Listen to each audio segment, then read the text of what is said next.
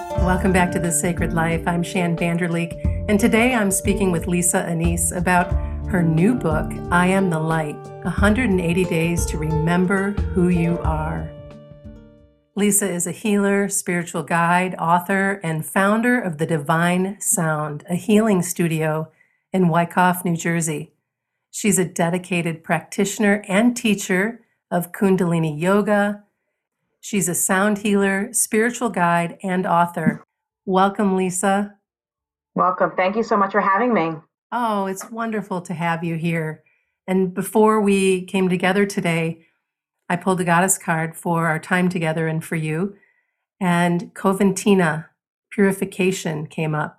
Oh, It's time for a cleansing detoxification of your body and mind. How does Coventina resonate with you? I just love that. I think, that's a perfect timing for you to pull that card for me, as I just believe in myself and my life and clearing my mind and connecting with my heart and soul for my direction of my next direction, my path, ensuring I'm always on that right path is the way to go. So I so love that you pulled that card for me today. Thank you for sharing. Absolutely. And I thought it also was a beautiful compliment to your book and to the work that you've done and are doing, and how important it is for all of us to open to receiving purification and to make choices that help clean up our body, mind, and spirit. I think that's a great way to phrase that. I never thought about it that way, clean up. And that's exactly what I have done. And I'm exactly what I'm recommending in my book for my readers to do is learn how to help yourself, learn how to help with your body and then your mind and then your soul as a true triangle of healing. So that's a beautiful way to put it, purification of the soul. In I Am the Light, I love how you show up with complete transparency, sharing your journey and doing so with the intention to educate and help others do the same for themselves. Can you talk to us a little bit about your inspiration and intention as you wrote this book and are now on the other side, having birthed the book? Yes, I love that. I love the term the other side, as I've been using that for myself as I'm on the other side. I Am Light was written as a book of truth. It was written for my two sons because I wanted them to know during my darkest time, which was separating from their father and going through a divorce, that I didn't crumble. I stayed with my truth of who I was and I became authentic and very vulnerable, as I wanted them to learn from me that that is the path, making sure we maintain what is best for us. And so I am walking a path that's unknown and beyond grateful that my boys are watching my every moves and they have the opportunity to see me a completely new person for them and a mother. And that was why I Am Light was birthed as a true gift for them. That's so beautiful. And as that gift came together for them, obviously it was also a gift for you and became this wonderful opportunity for your readers to dig in as well. Uncovering our personal truth is a deep journey and a beautiful gift. How will your book help readers remove their layer of armoring so that they can get to that space of lightness of being? So it's allowing the reader to remember who they are, remember who they were born as, and they came to this body as a soul and living on earth to live their purpose. And it's through recognition of their truths and following different paths and remembering the reflections. So every day is a daily read, and I have a quote that I reflect on deeply, and then I propose a question for the reader as well. But then also looking into a daily practice of yoga, so moving your body, moving energy, meditation, so that's for connection with your soul, and then sound healing as well. So daily practice is something that I utilized during my transition for separation and eventually divorce to help me heal and connect with myself. And having those tools is really what I believe kept me standing tall and allowed me to continue on my path, which was unknown, and it gave me the strength. And I followed my heart. That was really what I did. And that's what I'm sharing for my readers as well, to look to your heart for your truth, because that's where it lies. And understanding that that connection comes from the divine, you're guided, and knowing that you follow that unknown, having faith, then you are exactly where you're supposed to be. And I like how there is movement involved and sound healing involved and contemplation involved, because this isn't a surface dwelling feel good book. This is a dig in and give it some thoughtful consideration. Move your butt, get on the mat, look in the mirror, all of those kinds of things, all while you're doing the same and giving us permission to shine and to release the masks and layers of protection and shame and guilt and whatever else we might have accumulated in our lifetime. It's an opportunity to get really deep and really real, because I find that it's necessary in this time that we've all been running on autopilot and just really surface level. And getting deep is where the magic happens and where I found to be the most alive. And it took 40 years to do that. I'm 42 now. I wrote the book, started at 41. And I'm so grateful that other side of my life, my second life, I get to explore in a whole different way than my first life, because I'm truly following my heart and what's intended for me. And if you follow the readings in the book and you believe it in yourself, you too will be able to feel the same way.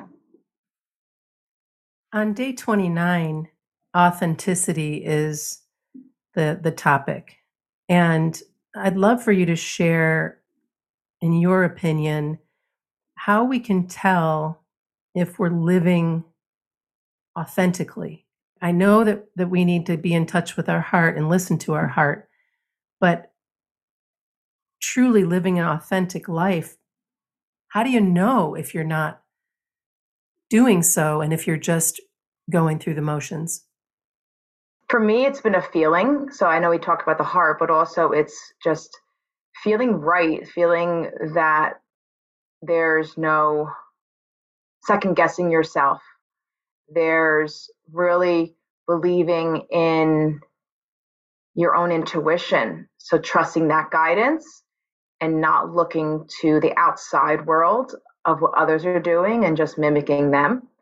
And because that's how I lived my life for first 40 years or so. If it was good for them, it's good for me. And you'll have this feeling of this like divine power through you. That's the only way I can explain this lightness, this like you're walking on a cloud feeling when you're truly authentic in who you are and you present that to the world. You won't have any fear of judgments around you. You'll stand tall and present yourself as who you are. And that's how you know. And I am light. When I think about that, it's I am light. So as in this big, beautiful ball of light energy, but I am also lightness of being. So the lighter I am, the less serious I am, the more joyful I am. That's how I've found to be what is most authentically me. Yeah, so this lightness of being also translates to ease, right? Ease, joy, and glory. Talk Yes. about that a little bit. Yeah, so being light and following that path on your vibration. So joy and love and all the good feelings in the world, and also like we mentioned, the ease. And so when you feel divinely guided to something, if it works for you, then that's where your path needs to take you. So many times I know I overcomplicated things, or I tried to go into areas that weren't right for me at the time, and it was difficult, but I still pursued, I still pushed. And writing this book and working in the spiritual world, I realize when it comes with ease and simplicity that that's meant for me. I'm not exuding extra energy or effort, then that is where my soul needs to be going. And then how do you tell through your practice and through the work that you've done in writing this book and everything that you do and show up as a healer, how do you address self-sabotage when something comes into the frame and you know it feels light and it feels right and you're excited about it, but then if you give it too much thought or if you give it too much time, it's like putting a wet blanket on your dream and you've just sabotaged yourself. How do we snap out of that? Well, I think it's always going to happen, recognizing that life goes in waves and we have to think go steady and not jump in. I get very excited myself with new endeavors and things that I'm really passionate about that I tend to overdo it. And that's exactly what you're talking about now. And I feel myself now in my current studio doing that. And I just take a step back and I meditate on it and I take a pause and I recognize, okay, maybe I went too far. I'm going too far on a certain endeavor. I need to pace myself slowly because I'm getting way too ahead of myself. So in that case, that's very similar. And so I just have to really connect back with the truth of my heart and understand what is the right time for me now and what is the right time for me to get into something else further on a certain project. Yeah, self-sabotage can be tricky because we can burn ourselves out. Yes. We can walk away from something that's actually meant for us. It'll come back around, it's just you don't know when. But it's one of those things where I think the more time that you are in contemplation and mindfulness, the more time that you are making an effort to put yourself at the front of the line, and whether that be through moving your body, through sound healing, through reading this beautiful book, whatever it is, the choices that you make that can remind you there's so much more for you to enjoy. There's so much more light. There's even more and more and more. It's just kind of like as soon as you step into it, the more everything expands. At least that's been my experience. No, I agree with you 100%. And I've always, as I share my book, I've always a planner and my background's in accounting and always have it all figured out. And now I'm trying to really just flow through everything and just realize what is meant for me now and not overcomplicate my life as I tended to do that as a young person. Mhm. And it's so much better for myself, so much better for my family. And I know I'm impacting those around me in a positive way as well as they've seen my transformation. And it makes me feel, such gratitude that they are learning from me and implementing some of my techniques for their own lives. And they see a Mhm. change in themselves. And that's was my gift to helping other people. Such a valuable gift it is. I would love to know a little bit about your sound healing practice and how sound healing is a supportive component of obviously of your life, but also of your book. Sure. So I started off in Kundalini Yoga, and in Kundalini Yoga, they utilize a gong at the end of the practice for deep relaxation. So I always was familiar with the gong and utilizing that in my Kundalini practice. And then when my son was diagnosed with permanent hearing loss 2 summers ago in 2020, I had an Akashic reading done that we're still trying to figure out what was going on with his hearing that mentioned sound healing could help him. So, of course, I wanted to learn everything I could about sound healing. And I found the path of ancient Tibetan bowls. And through my teacher, she shared with me about these tools that are utilized in Tibet by the monks called the tingshas that are used for the monks for hearing loss and also for waking up from meditation. And so I felt very called to the Tibetan practices. And I like that there's a protocol. So a certain sequence that you are striking the the metal bowls in a way to help with anxiety, depression, new beginnings, creativity. And I believed in the deep power of the energy movement in a way that I couldn't explain it. I couldn't see it. I just believed in it. And that's why I knew I wanted to expand my knowledge into sound healing. So I started with the bowls. I first had a gong, then I started with the bowls, and then I got into other fun tools with chimes and other drums. And I do a lot of mantra as well. So mantra is singing, chanting verses. That's a form of sound healing. And so I first was introduced really to the deep practices of sound healing from my son, but I found my joy in this gift helping other people in it. And for that, I always say my son's my greatest blessing because of that. And I'm certain that he could feel the vibrations like before you got the hearing aids for him. Yeah, so right before we got his hearing aids, ironically, my other son, his brother, had gotten a guitar.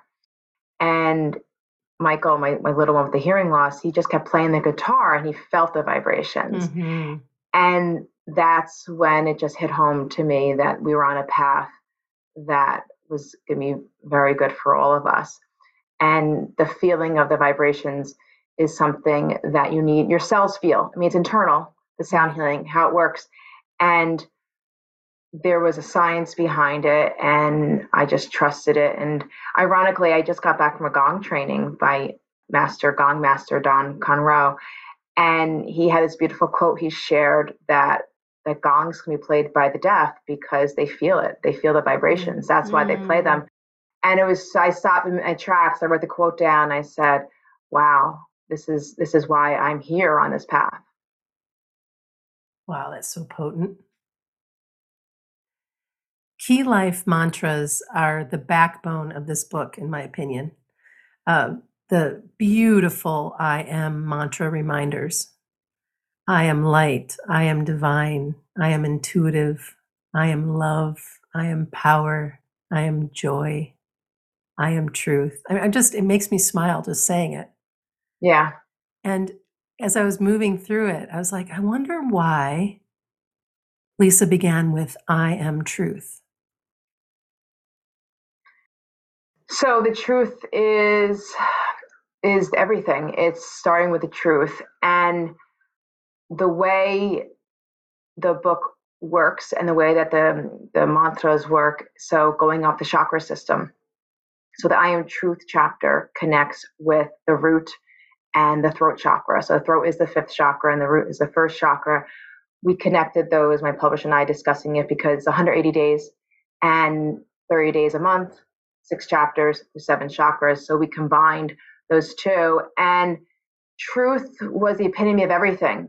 The the actual title of the book, we had talked about maybe doing something called Truth, but I am light was something overall over truth, and then truth is what was a component. So as we started off our conversation talking about the truth, I wanted my boys to learn to live with truth and authenticity, and that's why I felt strongly about having that shared first.